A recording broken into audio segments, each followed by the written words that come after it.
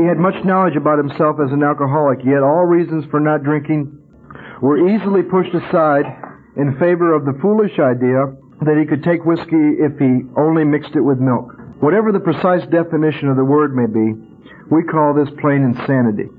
And now the definition of insanity as it is in the big book. Lack of proportion of the ability to think straight. I can't think straight.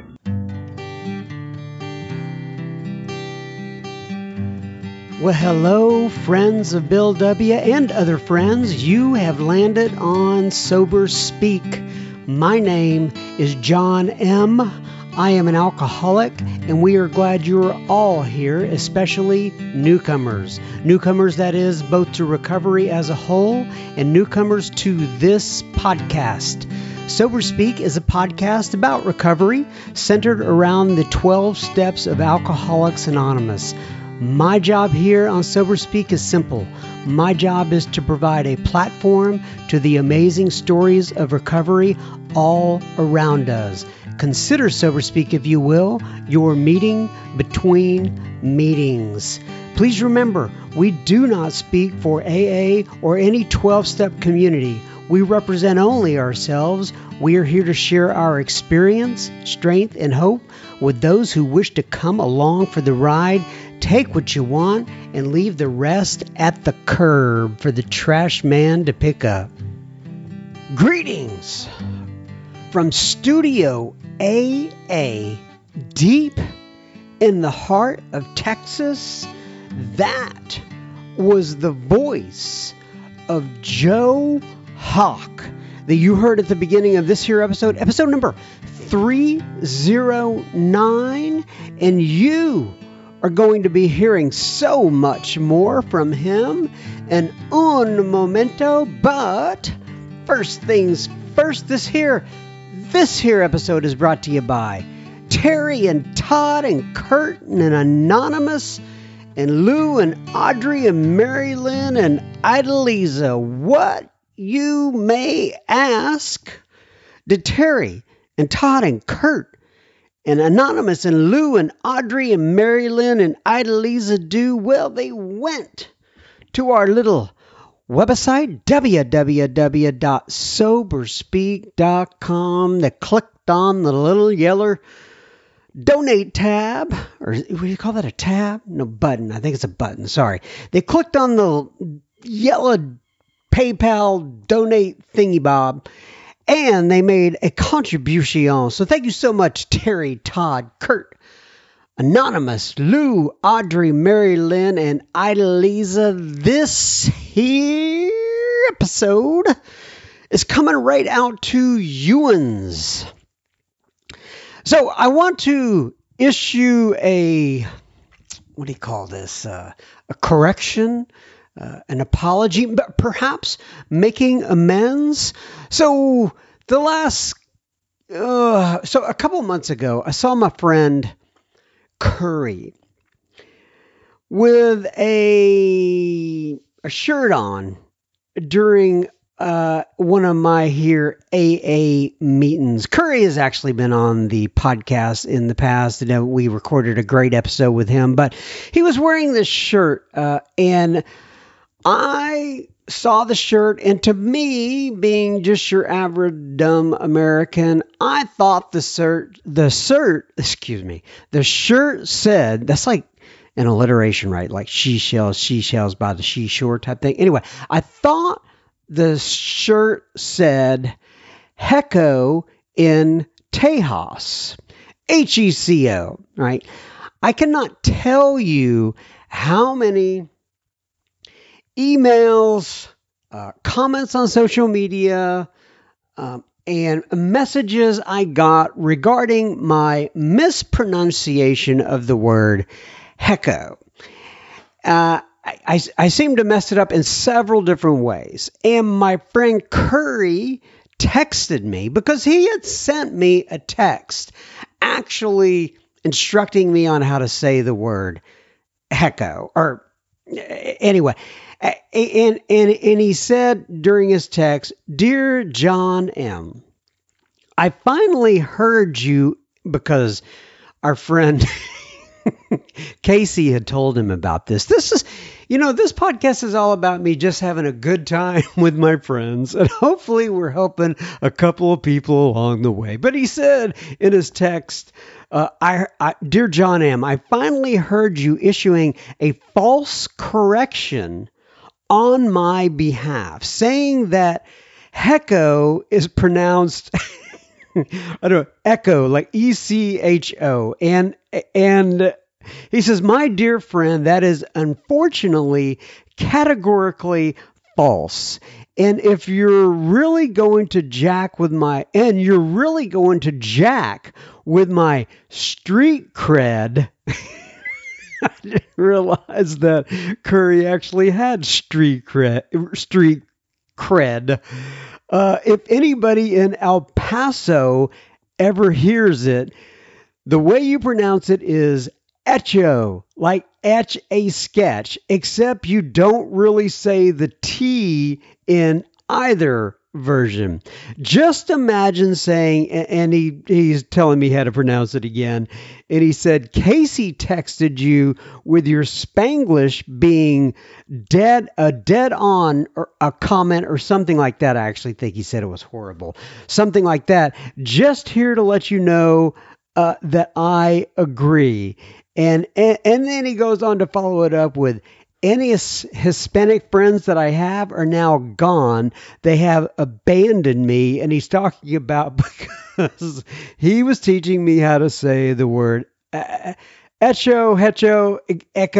You say potato, I say potato. But anyway, apparently it is echo. So I don't want Curry's Hispanic friends abandoning him. So I have come on here to publicly issue this correction, I guess is what you would call it, and say that I am sorry.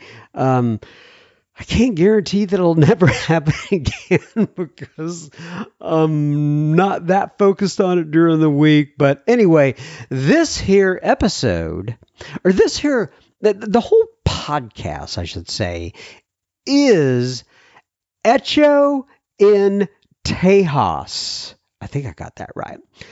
All right. Now on to a little. Now here's what you're really here to listen to, and that is I'm going to call him a guest because he's not really my guest. This is a reissuing of a recording. These are famous recordings that Joe Hawk, who has gone on to the big meeting in the sky, recorded back at the Salvation Army in Santa Monica in 1987 over a 12-week period, and they're still listened to by millions of alcoholics around the world. So this is part 3 of that. Enjoy Joe Hawk, and we will have plenty listener feedback at the end of this episode. Enjoy. I'm Joe. I'm an alcoholic. Hi, Joe. Just to bring you up to date with what we've covered so far, we started the first week with the title page. It talks about 3 parts of the program: unity, recovery, and service.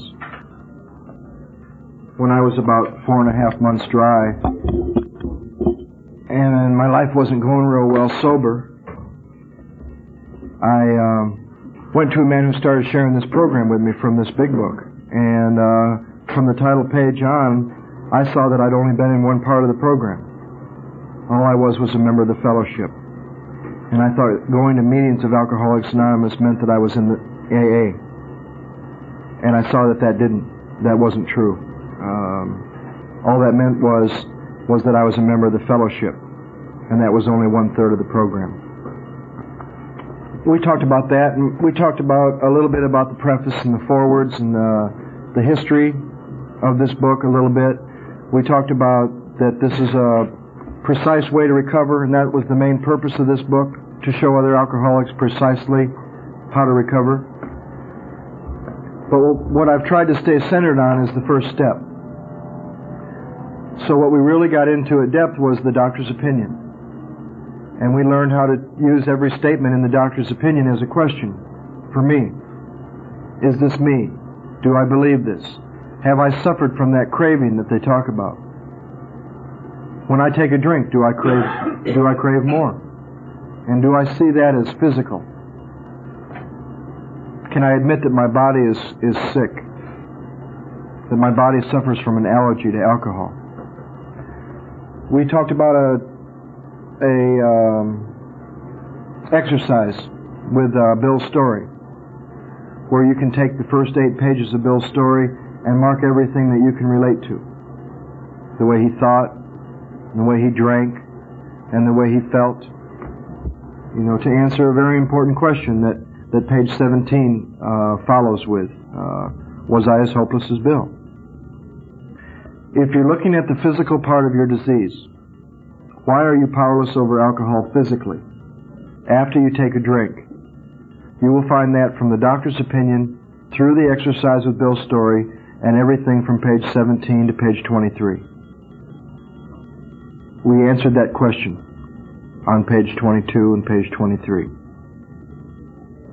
And the way I make that statement into a question is this: am I positive that once I put alcohol into my system, something happens, both in the body and the mind, which makes it virtually impossible for me to stop? Does my experience abundantly confirm this? Does my body crave more when I put a little bit in it? We went from page 23 to page 30, looking at the mind. They said the observations about the body, that admission about my body, once I take a drink, that admission about my body is very important, but it's also academic and pointless if I never take that first drink, which will start that craving. So they got me into the second part of that first step. Why am I powerless over alcohol mentally when there's none in my system at all? I become obsessed. I become obsessed about having a drink. Some trivial thought comes into mind. After 20 days, a week, after a month, after 6 months, however long, can you look back through your drinking and see that the thought came after a period of dryness, and that thought had more power than what you wanted earlier that morning? And even though earlier that morning, or an hour ago, or 5 minutes ago, you really didn't want to drink, something happened up here that talked you into doing it again. An obsession, an idea that outweighs all other ideas. Or the ability that you and I have to believe a lie. This time it'll be different. What happened last time won't happen.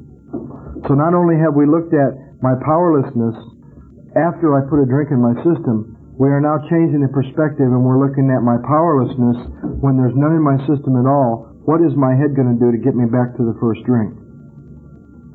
Have I experienced that? Can I look back through my drinking and see the days where that happened? Like waking up in the morning with a firm resolution. You tell the old lady or the wife, listen, I really don't want to do what I did last night anymore, and I'm not going to drink today. Or that solemn oath, I'm never going to do it again, honey. And then found yourself breaking her heart that night, repeating the same stuff. And something happened between leaving work and making it home, and you need to look at, was there a choice involved?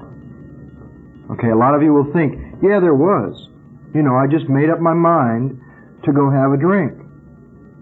Little did I know that I wasn't going to be able to stop, and I was going to do what I did the night before, and I was going to end up with a 502 or a DUI, or getting in trouble, or going to jail, or breaking her heart. But yeah, it was just a mental choice. It was just a choice to get messed up again after not doing it for several hours or several days or several months. But what you really need to look at, was it really a choice? Or was it more like something that happened?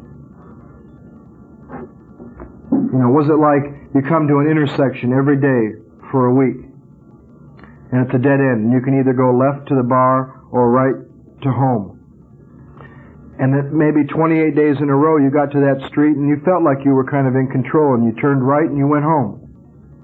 But somewhere in those 30 days, the day came when you really wanted to turn right and go home, and you ended up over at the bar, and you have to ask yourself, was there really just a choice to drink? Or was it something that happened? Did I get struck drunk? Would I just find myself all of a sudden with a drink in front of me and then wondering how it happened?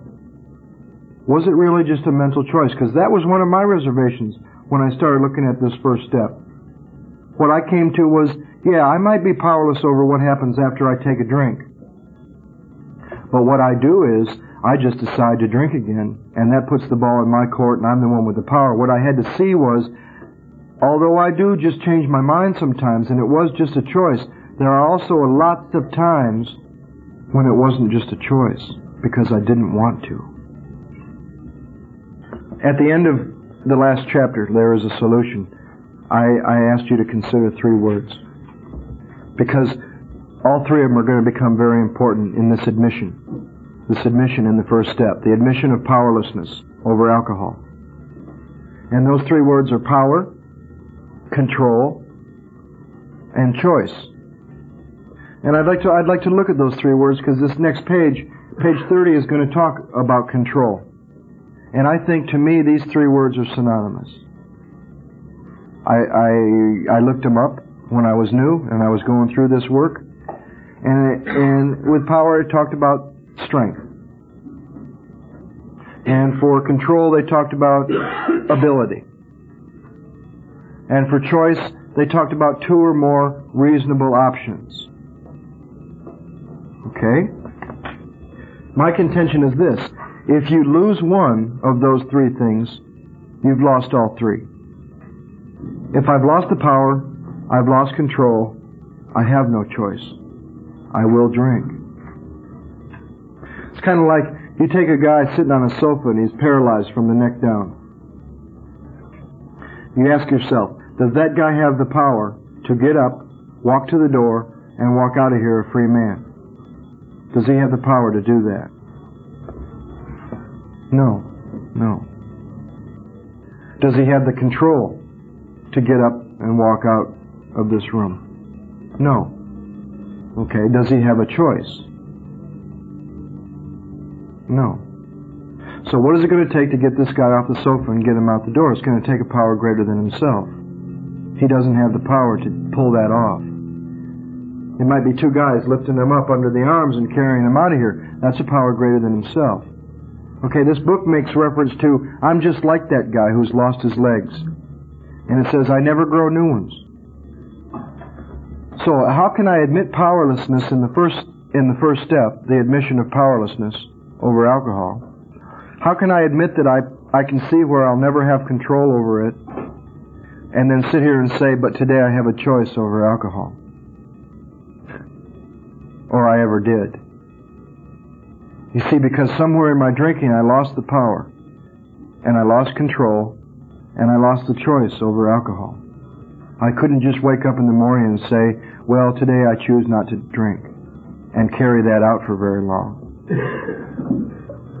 Like I said earlier, the longest I ever carried that choice out was 28 days. A couple times. I was never away from alcohol for 30 days for 17 years.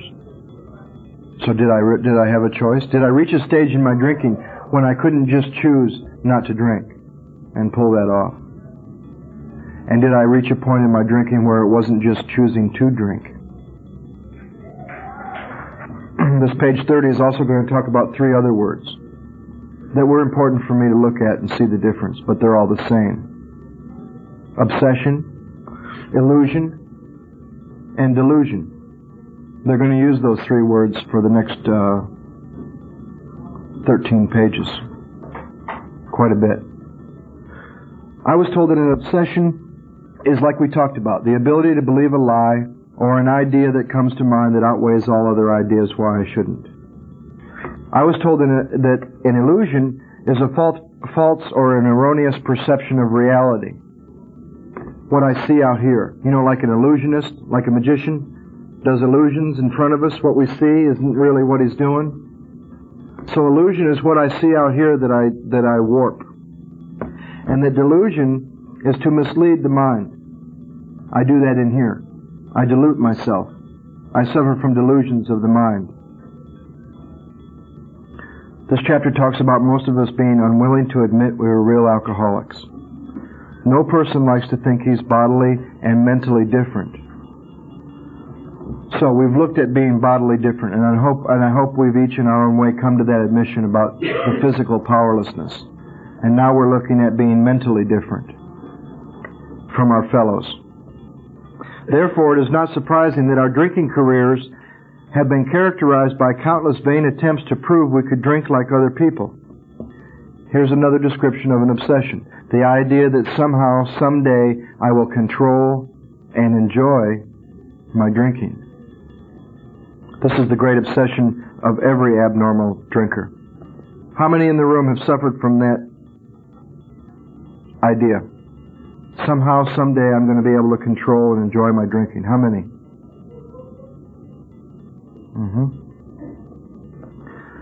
The persistence of this illusion, that we're going to control it and enjoy it, is astonishing. Many pursue it into the gates of insanity or death. How many pursued that illusion that you were going to be able to control and enjoy your drinking right up to the gates of insanity and death? We learned that we had to fully concede to our innermost self that we were alcoholics. This is the first step in recovery. How many of you that have been in AA before have sat in meetings and heard people say, the first step doesn't have anything to do with admitting you're alcoholic. It has to do with admitting that you're powerless.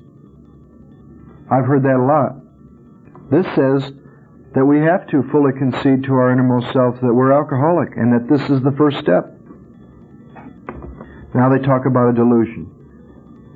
And I think if there's one thing that I've suffered from since alcohol and drugs are no longer a problem, is this delusion right here. The delusion that I'm like other people, or presently maybe, has to be smashed. Okay, what do they mean by that? I'm starting to see that I'm not like other people once I put some booze in my system. And I'm also starting to see that I'm not like other people when it comes to my mind with booze and drugs. My mind talks me into doing something that's killing me and getting me in trouble. But why do they say, or presently maybe? To me that means now. Presently. Sober.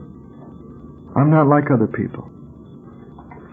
You take my neighbor on a Monday morning and convince him that a certain behavior that he's doing is killing him and causing problems in his life, and by 5 o'clock Monday afternoon, if he made a decision not to do that behavior anymore, his mind isn't trying to talk him into doing it again. Mine is. Normal people, when they don't feel emotionally well, don't go do something that's caused problems every time they do it. So I'm not only physically different after I put some in my system, and mentally different when I don't have any in my system at all and I become obsessed about it. I'm emotionally different because my emotions will dominate me back to something that's going to kill me.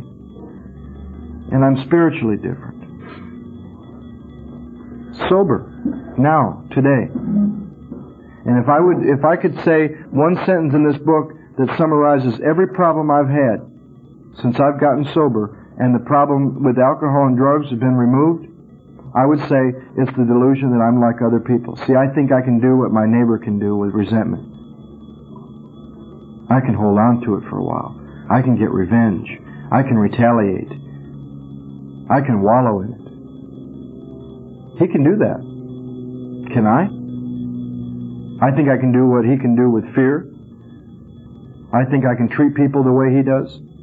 I think I can drive the way he does. I think I can lie the way he does. And there's the summary of all the problems I've had. I think I'm like other people. I think I'm like normal people.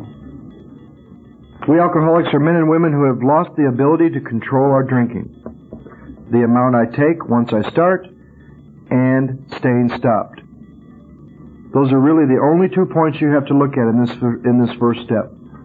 Can you control the amount you take once you start? And can you control staying stopped? All of us felt at times we were regaining control, but such intervals, usually brief, were inevitably followed by still less control, which led in time to pitiful and incomprehensible demoralization. How many of us know about pitiful and incomprehensible? We don't even understand it. What happens to our morals? How many of us found us saying things on a Monday? I'll never do that. Doing it once, feeling a little bit guilty, and then a couple months later doing it with ease. What happens to my morals? They slowly deteriorate. What was absolutely unacceptable to me 2 years ago during my drinking, I'm doing a couple of years later. We are convinced to a man that alcoholics of our type are in the grip of a progressive illness. Over any considerable period, we get worse, never better. How many in here, looking at the progression of your disease, see where it got better over the years? We are like men who have lost their legs. They never grow new ones. Neither does there appear to be any kind of treatment which will make alcoholics of our kind like other men. We have tried every imaginable remedy. In some instances, there has been brief recovery, followed always by a still worse relapse. Physicians who are familiar with alcoholism agree there's no such thing as making a normal drinker out of an alcoholic. Science may one day accomplish this, but it hasn't done so yet. And that was written in 1939. Science hasn't done that yet either. Let's go back to that paragraph on the previous page. We alcoholics are men and women who have lost the ability to control our drinking. And let's substitute the word choice for control and see if it doesn't fit.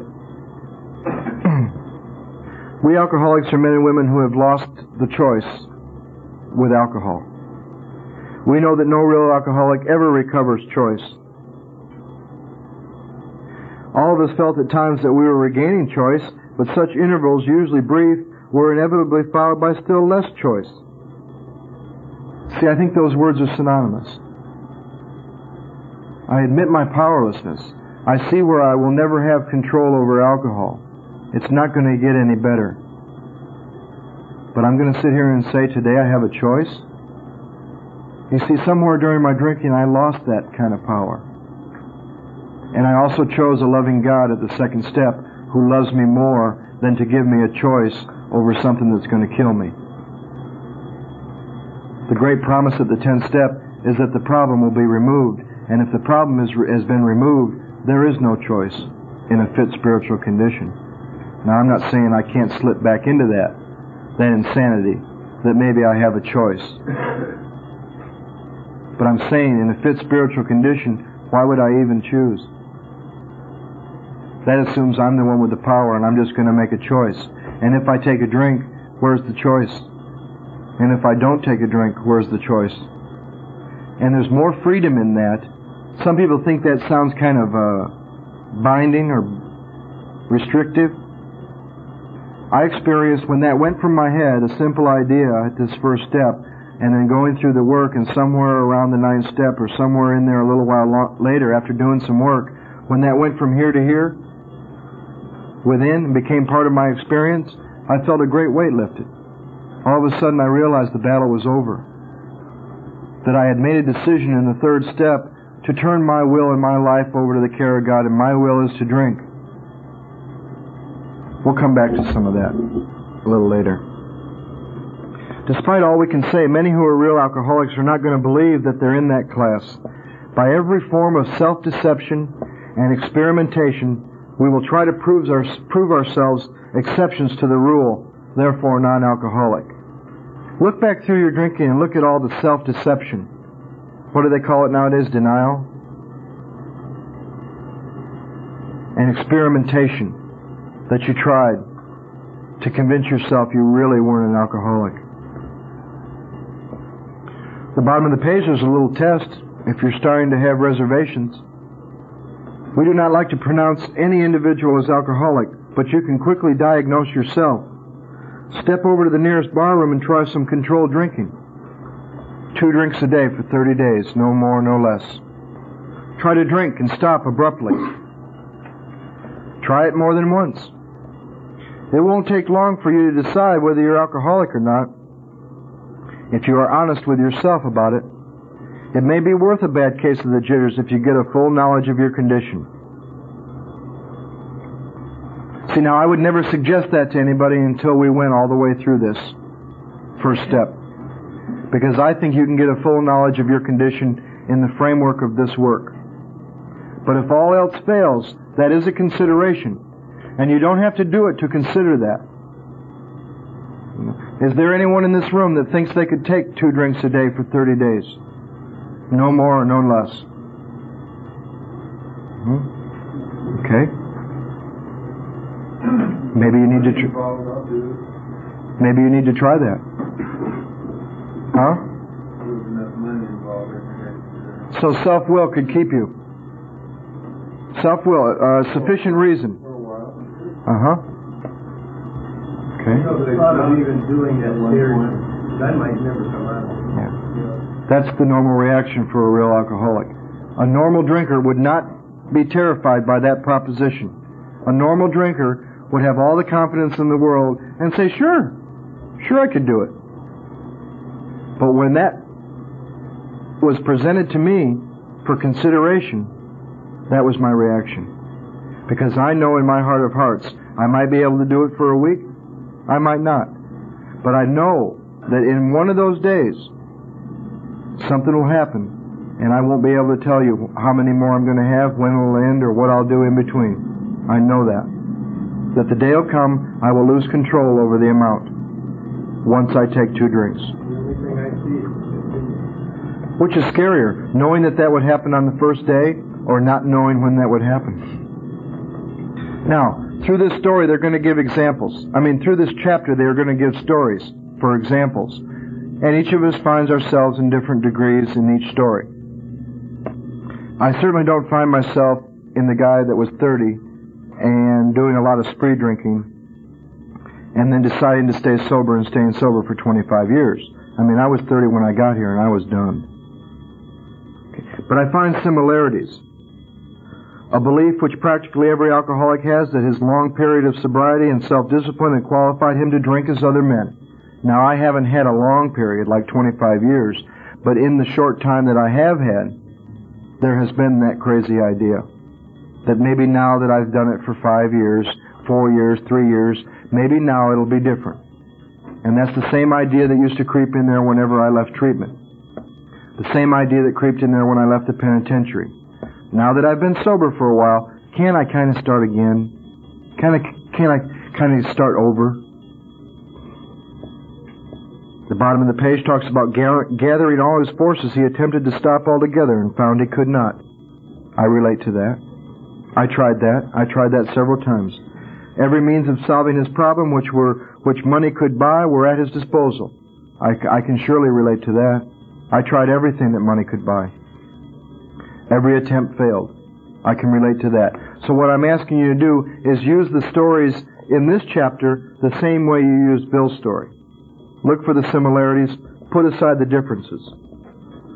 Bottom of the next paragraph talks about, if you're planning to stop drinking, there must be no reservation or any lurking notion that someday you will be immune to alcohol.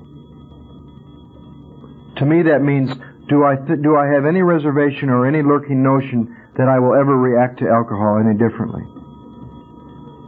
Physically. Or that I'll be able to control it. That's a must. They tell me there must be no reservation about that. So what do I face in the first step? What do I face in the first step of my reservations? About, am I really an alcoholic? And you can face those reservations within the process rather than having to try to drink again. Because some people die trying that. There's another test on page 34 that I like better, which was a great test for me because I was never able to pass it. Fourth line from the top. If anyone questions whether he has entered this dangerous area, let him try leaving liquor alone for 1 year. If he is a real alcoholic and very far advanced, there is scant chance of success. Okay, does anybody in here think they could leave liquor alone altogether for 1 year? Next paragraph. There's a very important idea about choice. For those who are unable to drink moderately, the question is how to stop altogether. Altogether. Forever. We are assuming, of course, that the reader desires to stop. Whether such a person can quit upon a non-spiritual basis depends upon the extent to which he has already lost the power to choose whether he will drink or not. Okay. I met a man when I was new, and he was 19 years sober, and he said, God doesn't keep me sober.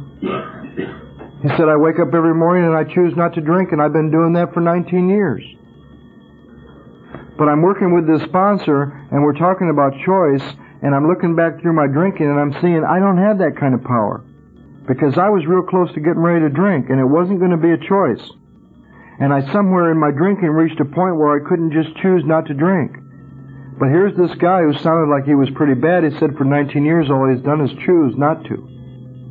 And here's where I found, in the bullshit sifter, here's where I found what described him and what described me.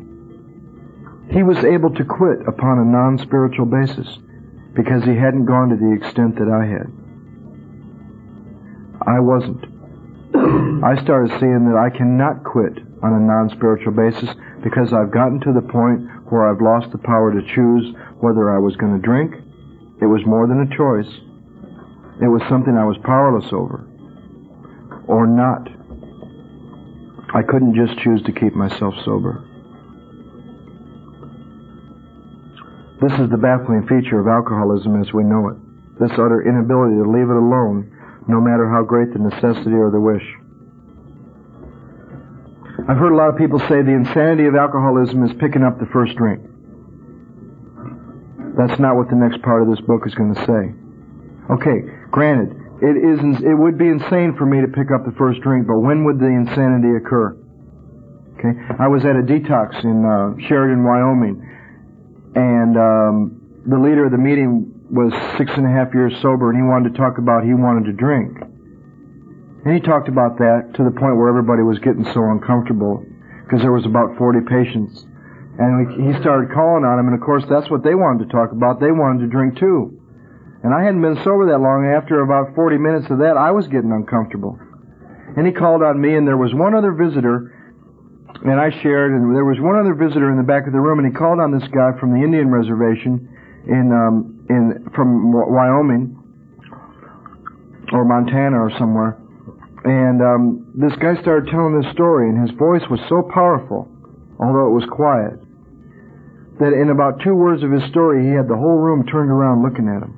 And all he said was this. He introduced himself, and he said, you know, I heard about a guy who walked in a bar one time and ordered a shot of whiskey and a beer, and left the shot of whiskey and then drank the beer. And then ordered another shot of whiskey and another beer and drank the whiskey and drank the beer. And then ordered another shot of whiskey and another beer and drank the shot and drank the beer and did this all night. And at the end of the night, the bartender said, I'm really wondering why you left that first shot of whiskey. And the guy said to the bartender, well, some people in Alcoholics Anonymous told me if I didn't take the first drink, I wouldn't get drunk. And I think there's more to the first step than that. And he passed. I said, thank you. The whole room was floored. One of the most powerful things I ever saw. Because this next page says, at the top of the page, so we shall describe some of the mental states that precede a relapse into drinking. For obviously, this is the crux of the problem. You see, I don't know when it'll happen. See, the insanity could start today, and I could slowly clear away everything that stands between me and booze and find myself taking a drink in 6 years. It could start today and maybe only take 10 seconds. It could start today and take 12 hours. But I do know that even if it's only a few seconds before I pick it up, the insanity occurs before I pick up the first drink, at my very best. See, this is where they started bringing me out from behind the bottle. And I didn't even know I was doing it. Yes, I had started putting aside some of my excuses. I'd stopped blaming. You know how we all blamed something for the way we were? I started putting aside, okay, maybe it's not Mommy and Daddy. Maybe it's not those guys. Maybe it's not because I went to the penitentiary. My God, I was drinking 6 years before I ever went to the penitentiary. Maybe it's not that school. that environment. I started putting some of my excuses that I used to want to blame for why I turned out the way I did aside, but I was still hiding behind the oldest excuse of all time, and I didn't even know it. And a man did for me what I couldn't do for myself. He asked me to make a list of the 10 craziest things I ever did. And I sat down and I made this list, and every one of them was under the influence of alcohol or drugs. Beat her up drunk, committed an armed robbery under the influence, drunk. You see what I'm doing there with that? You see what I'm doing there with that? I'm justifying the insanity behind the booze and the drugs. And this guy shook his head and he laughed and he looked at me and he said, I'll bet you $10,000 right now that the number one thing on that list, the number one thing you should have on that list, every time you did it, you were absolutely bone dry, nothing in your system, at your very best. And I realized that day, they brought me out from behind the booze, and I realized the most insane act that I ever committed was 28 days out of the penitentiary, with nothing in my system. I walked across the street from a parole officer's office into a bar and picked up a drink. And I did that on my own, at my very best, with every sufficient reason in the world not to. When things were going good, I commit the most insane act of my life. The next example is of a guy who takes the first 3 steps and stops and drinks. Here's a guy, they told him what they knew about alcoholism and the answer, step 2. And he made a beginning, step 3. All went well for a time, but he failed to enlarge his spiritual life. He agreed he was a real alcoholic. He took step 1. And in serious condition, he knew he faced another trip to the asylum if he kept on. Moreover, he would lose his family for her. He had a deep affection. Yet he got drunk again. You read through these stories and you find yourself, and you'll find he was restless, and he was irritable, and he was discontented, and he was hungry. Still no thought of drinking, and then you'll see the example of that thought come into mind suddenly. The thought crossed my mind that if I were to put an ounce of whiskey in my milk, it wouldn't hurt me on a full stomach. See, the insanity was sudden. I ordered a whiskey and poured it into my milk. Then how does the truth come? Vaguely. The insanity comes suddenly, the sanity comes vaguely. I sensed I was not being any too smart, but felt reassured by the lie. I was taking whiskey on a full stomach. What things in that example have more power, the truth or the lie? The insanity or the insanity? He had much knowledge about himself as an alcoholic, yet all reasons for not drinking were easily pushed aside in favor of the foolish idea that he could take whiskey if he only mixed it with milk. Whatever the precise definition of the word may be, we call this plain insanity. And now the definition of insanity as it is in the big book. Lack of proportion of the ability to think straight. I can't think straight. I'm rubber-minded. Thought A, I don't want to drink today. Thought B, I can do that. Something comes between A and B and I end up way over here at C. I can't think straight. I can't think from point A to point B and get myself there. Some crazy idea sneaks in there, and it has more power than my best thinking. We've sometimes reflected more than Jim did upon the consequences, but there was always that curious mental phenomena, something we don't understand that goes on in our mind, that would run right along, parallel with our best thinking. There inevitably ran some insanely trivial excuse for taking the first drink, and my best thinking failed to hold me in check. The insane idea won out.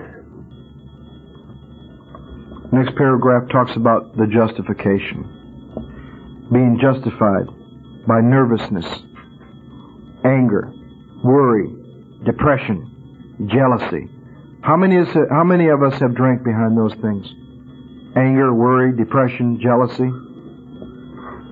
Even with this type of beginning, are we obliged to admit that our justification for a spree was insanely insufficient in the light of what always happened? It's gotten me in trouble and sent me to jail the last 10 sprees I went on, but I'm so upset, and I'm so angry, and I'm so depressed that this time it's going to be different. There was little serious or effective thought during the period of premeditation of what the terrible consequences might be. This example is of somebody who reflects on the consequences and what the outcome's going to be and the justification. The next story is where I found my insanity. I found myself in this next one, the jaywalker, who every time he gets out of the hospital thinks he can do it again and gets the same results, each time a little bit worse. And you go through that story of the jaywalker, and every time they talk about jaywalking, you put in there drinking or drugging and see if it doesn't fit you. However intelligent I may have been in other respects, where alcohol has been involved, I have been strangely insane.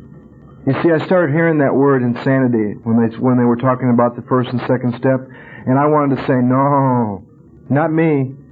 I don't belong in a state hospital. Shock treatment, Thorazine. They said, no, that's not the kind of insanity we're talking about. We're talking about the insanity where alcohol is concerned. You know, how come I have a mind where if I stick my hand on a hot stove once and burn it really good, and I say, hey, I'm not ever going to put my hand on that stove again, how come I can pull that off? How come I can keep myself from putting my hand on a hot stove after getting burned once? But how come I get burned over and over and over by booze, and I can't keep myself from doing it? Where alcohol and drugs are concerned, I'm strangely insane. Because I suffer from obsessions. This time it'll be different. What happened last time won't happen. Or, in a minute here, we're going to see an example, maybe I don't think at all. Maybe I don't think much at all about what's going to happen. Page 39 talks about, do you think you can quit drinking on the basis of self-knowledge? Do you think there's enough you can learn about yourself, and based on that knowledge of yourself, stop drinking? I pursued that one all the way to the hilt. Degree in college, psych, social work, drugs and alcohol, working as a therapist in a treatment center, 10 different treatment centers. I thought I was going to get some piece of information that was going to explain it all, and then, armed with that information, I would be able to figure it out and stop. It was futile. The next story about Fred is a guy who wouldn't even admit the first step. But he tried to make up his mind to quit drinking forever. It never occurred to him that perhaps he could not do that. He didn't take the first step, and he didn't take the second step. He was a long way from admitting that he could do nothing about it himself. He was positive that his humiliating experience, plus the knowledge he had acquired, would keep him sober the rest of his life. Self-knowledge would fix it. And you'll see what happened to him. He talks about on page 41 that he went to his hotel, leisurely dressed for dinner. Now let's watch the progression of the insanity. As I crossed the threshold of the dining room, the thought came to mind that it would be nice to have a couple of cocktails with dinner. That was all. Nothing more. And he ordered a drink. It was real easy. It was real easy for him to buy the lie. He didn't have much to push aside. He didn't even think he was alcoholic. The bottom paragraph talks about as soon as I regained my ability to think. That's trouble right there. I went carefully over the evening in Washington. Not only had I been off guard, I'd made no fight whatever against the first drink. This time I had not thought of the consequences at all. I just found myself in a bar. I think the bottom line of that page really sums up this part of the first step for me. If I have an alcoholic mind, I will drink again. I hear a lot of people say the first step for them is I can't drink. I think they're missing some real freedom and some real admission. The bottom line of the first step for me is on my own, left to my own devices, on my own power, I will drink again.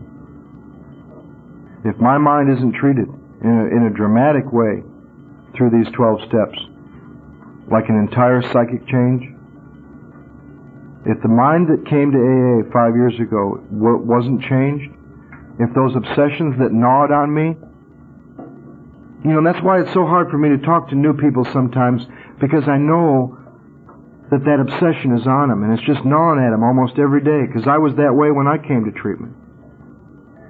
And the idea that you can tell someone that can literally be removed, and that you don't ever have to suffer from that obsession, that gnawing obsession that's just on your back, ever again, that was like a dream to me. That was like a fantasy. I certainly didn't believe that could happen, because I'd lived with it for about the last 9-10 years of my drinking. You mean that obsession can literally be removed? That's what these first 9 steps are all about.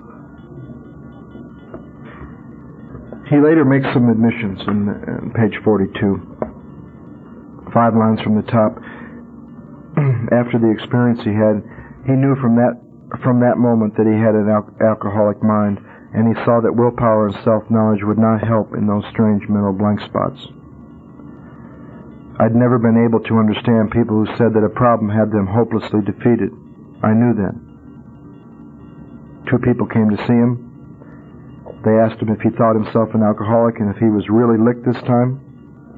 He had to concede both propositions. They piled on him heaps of evidence to the effect that an alcoholic mentality, such as I had exhibited in Washington, was a hopeless condition. They cited cases out of their own experience by the dozen. This process snuffed out the last flicker of conviction that I could do the job myself. There's the bottom line of the first step. You go through this first step and ask yourself, has this first step process snuffed out the last flicker of conviction that you can do the job yourself? And if you can answer that, then it's time to go on. And that also reaffirms that you don't have to drink again to find that out, that this process can do that. I think people that tell someone to go drink to find out, before they put some effort into it and spend some time with that person and do what these 2 guys did, I think they're selling the process short. I think they're people with not much faith in this process of the first step. Because I think if you sit down and you do with somebody what's in this book, what these 2 guys that came to see, these 2 guys from Alcoholics Anonymous did with this guy in this example. See, I want the easy way out. Someone doesn't believe right away, I want to tell them, go drink and find out. But if I'm willing to take the time and the effort and sit down with somebody and help them look back through their life at all the things that we've covered in these first 43 pages, I have enough faith in this process to know that this process can get you to the first step. Then they outlined the spiritual answer, step 2, and the program of action which 100 of them had followed successfully, 3 through 12. Though I had been only a nominal churchman, their proposals were not intellectually hard to swallow. But the program of action, though entirely sensible, was pretty drastic. It meant I would have to throw several lifelong conceptions out the window. That was not easy. I was asked to use that as a prayer. I was asked to use a prayer at this point. Please let everything I think I know about myself, my disease, this program, and these steps, and you, God, be put aside for an open mind and a new experience with myself, my disease, this program, and you. And it's a very powerful prayer. We sometimes have more trouble with people that have been around the program for a while and either made it or not made it in going through these steps because they have a lot of stuff to unlearn that hasn't worked. Now, I'm not asking for that stuff to be thrown away. I'm asking for that stuff to be put aside for an open mind and a new experience, knowing that whatever is true, whatever is of God, will come back anyway. He talks about quite as important as this knowledge about himself and this decision he made and the program of action being outlined was the discovery that spiritual principles would solve all my problems. You know, how many people do we hear in AA say, this program is just about not drinking?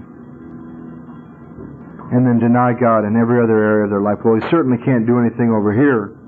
And he certainly can't do anything in my family or my business or any of this. This tells me that spiritual principles and the power of God that we get to tap into in this program can solve all my problems.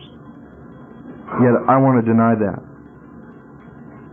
I was real confused by this next statement until I looked back at the ideas about choice. He says here, I've since been brought into a way of living infinitely more satisfying and I hope more useful than the life I lived before. My old manner of life was by no means a bad one. See, we're not bad. We're not bad trying to get good. We're sick trying to get well. But I would not exchange its best moments for the worst I have now. Now here's the statement. I would not go back to it even if I could. What is he saying there? I would not go back to it even if I could. There was no choice. You'll find another story at the end of the next chapter, on the last page of the chapter to the agnostic, where a guy says the same thing, and they say, what is this but a miracle of healing? This book repeats itself, and we've looked at some of the same stuff over and over. But after next week, we're not going to look at the symptoms anymore. All we've done in looking at the body, can you control the amount you drink once you start? And all we've done in looking at the mind, can you control staying stopped? All we've done is look at the symptoms of alcoholism. And that's about all I find in the 17 years that I drank and drugged. From here on, we're going to look at the rest of the steps, and we're finally at step 4, going to get down to the root. The spiritual sickness that was there before you ever took a drink. But once more, they're going to repeat themselves. And they're going to sum up everything we've covered from page 23 to page 43 about the mind. Once more, the alcoholic at certain times has no effective mental defense against the first drink. Except in a few rare cases, neither he nor any other human being can provide such a defense. His defense must come from a higher power. Yet I'm going to choose the group to be my higher power after I've just seen that no human power is going to provide me that defense. Now, if that's all you can choose when you're new, that's fine. But the day will come when you'll see you will need something more than human power to carry this out. I had a roommate in Denver when I was newly sober who chose a lamppost as a higher power. And we were sitting in a meeting one night, and he looked out the window at the storefront meeting, and he saw a dog peeing on a lamppost, and he figured he better change his conception. You'll find that the first paragraph on the next page sums up the 2 points we've looked at really well. They've taken 44 pages plus the doctor's opinion to help you look at the 2 points they're going to summarize in one paragraph.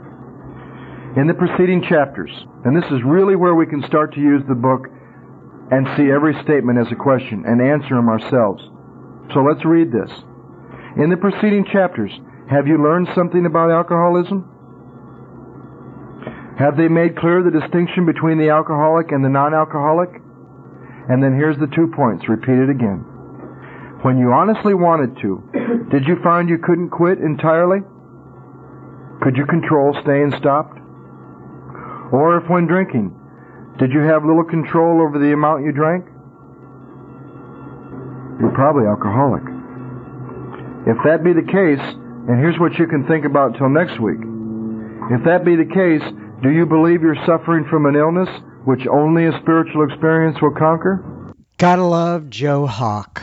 Once again, that was recorded many, many moons ago, and it is still heard by alcoholics all over the world. God bless you, Joe Hawk. Hope to meet you at the big meeting in the sky one day. And now, on to a little bit of listener feedback. The first bit of listener feedback here, I'm going to play you a voicemail, and this is from James S. I want to let you hear this.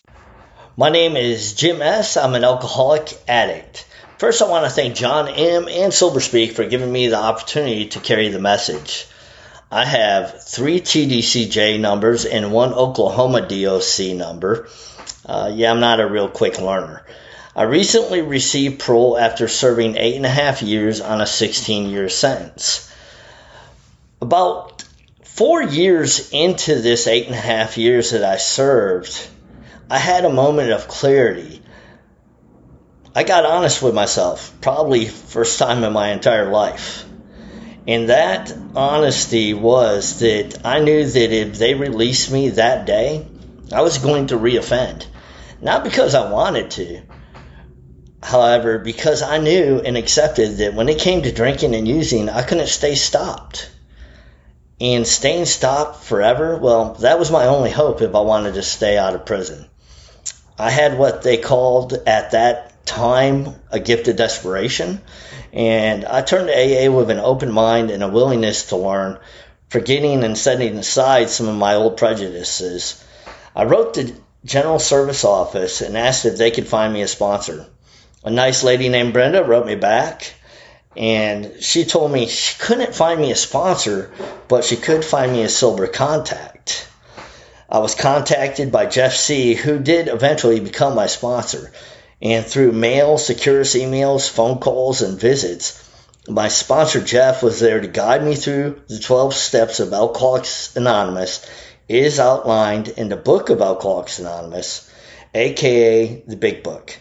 Not only did I start to have days, months, and years of sobriety in my rearview mirror, I experienced change through the practice of a practical program, applying it in my life one day at a time.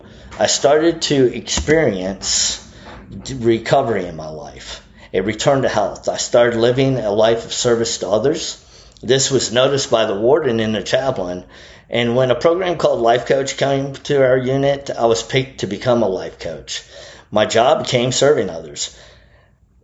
I really enjoyed it, man. Joy and peace and serenity entered in my life in a place where I felt it was impossible. I really thought that I had to wait until I was released to have them things. I really thought that I had to wait until I was released to work the 12 steps.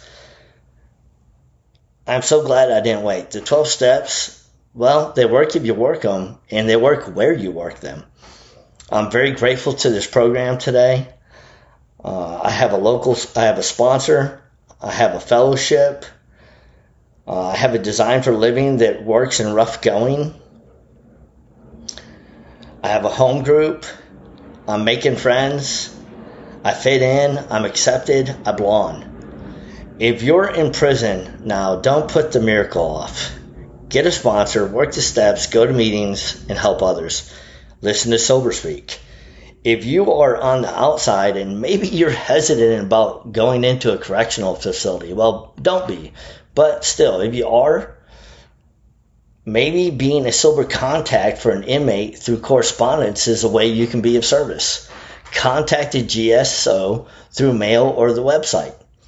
And in closing, I want to encourage y'all, take your thoughts of change and helping others today, put them into action, and have a great experience. Thank you, Jim S. Thank you, James, for your inspiration. Thank you for your kind words. And I'm so happy that you have been able to reach so many people with your service. God bless you. Keep me updated, my friend. But that was just fantastic to hear your voice.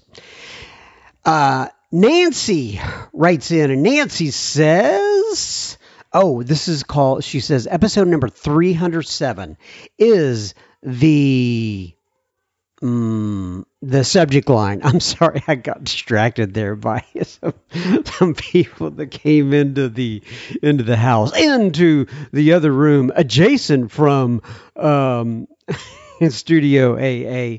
Anyway, Nancy says, "Hey John, can you please tell me how to reach Alan, who just did your podcast?" She's talking about the episode number 307. It's called A Healthy Relationship with Alan. And gosh, if you haven't heard that one, go back and listen to it. She says he mentioned that he had a podcast, and I'd love to know what it's called. It was heartfelt and honest, and I gained so much from listening to that episode. Thanks, Nancy L. Well, as you know, Nancy, I got you in contact with him.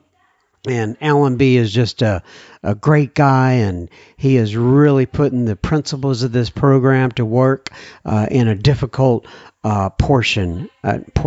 difficult part in his life. Chapter, maybe I should say. But anyway, thanks for writing in, Nancy. Ali, or it could be probably Ali, writes in, ALA. Ali writes in and he says, "Hey John, I'm currently re-listening to a Bill C episode and dropped him the message below." He copied me on what he sent over. "I couldn't do that without also messaging you to say a massive thank you. SoberSpeak has been a huge part of my recovery, a meeting between meetings, and a huge source of learning for me, especially on the steps. It took me 2 rehabs to eventually find my way into Alcoholics Anonymous, and I'm now coming up on 18 months sober." Good for you, Ollie. "It's been an amazing, challenging, rewarding, tough journey." Gosh, do I relate to that. "But my life is so much better than it was." Man, I just got a little emotional thinking about the first 18 months of my sobriety, Ollie. Thank you very much for reminding of that. In that, I actually now have found a life and take part in life. A man was put in my path with 45 years of sobriety, and I plucked up the courage to ask him to take me through the steps. He did it in exactly the way your episodes on the steps described, and he took me through the big book to ensure that I followed the instructions set out, despite me, of course, thinking that I had a better way of doing it. I am now sponsoring my first person through the steps myself. It has been such a rewarding experience.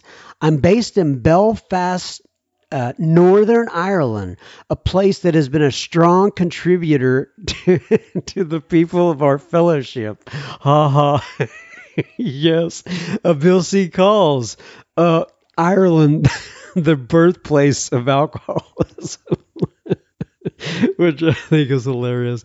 Anyway, Ali says, "Thank you so much for SoberSpeak and your service, John. It is invaluable, Ali K." Well, thank you. And you've got a fertile ground there in Ireland to help people with alcoholism. That's kind of funny, kind of not, right? But anyway, thanks for writing in, Ali. Bartell writes in, he says, "Hi, John. I am in Wilmington, North Carolina.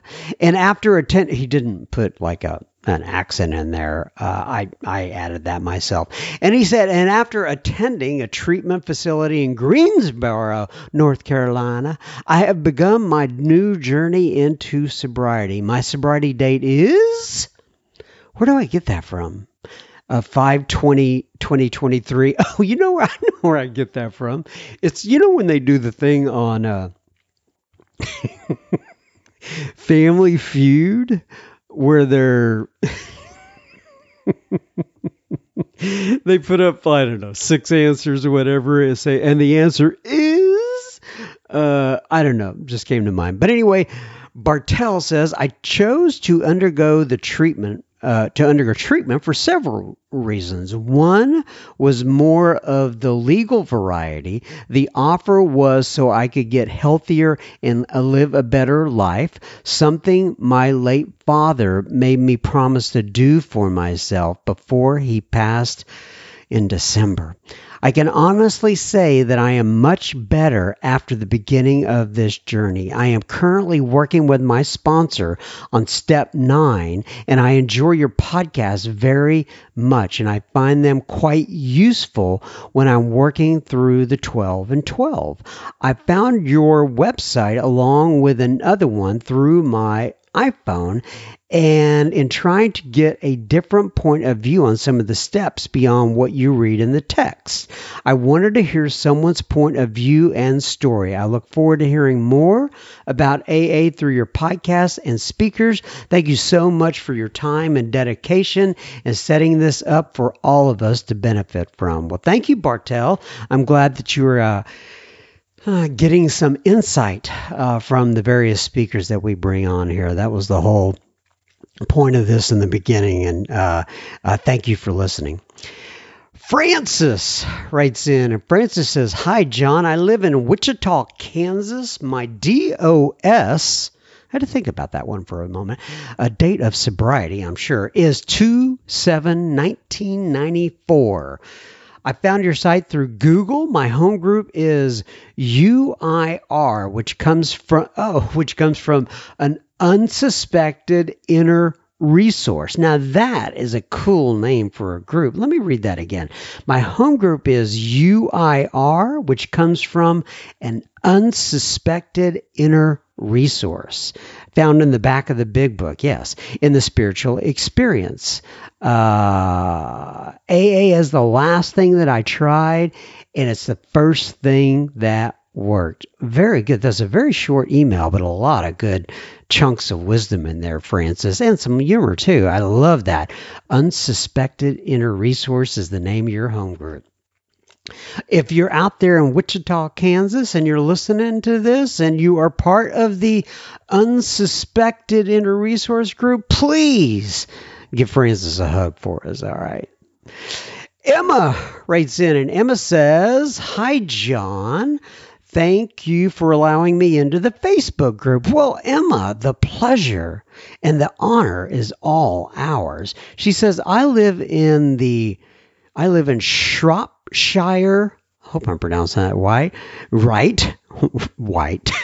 I'm sounding like, anyway, I'm hoping that I'm pronouncing that white. I'm sounding like I have a lisp or something there. Anyway, she says, by the way, whenever I hear the word Emma, I'm always thinking it's going to be somebody from the United Kingdom. I know it's not always like that, and we have plenty of Emmas here in the United States, and I'm sure you do in Australia and New Zealand and everywhere else as well. But it always strikes me as a UK kind of name.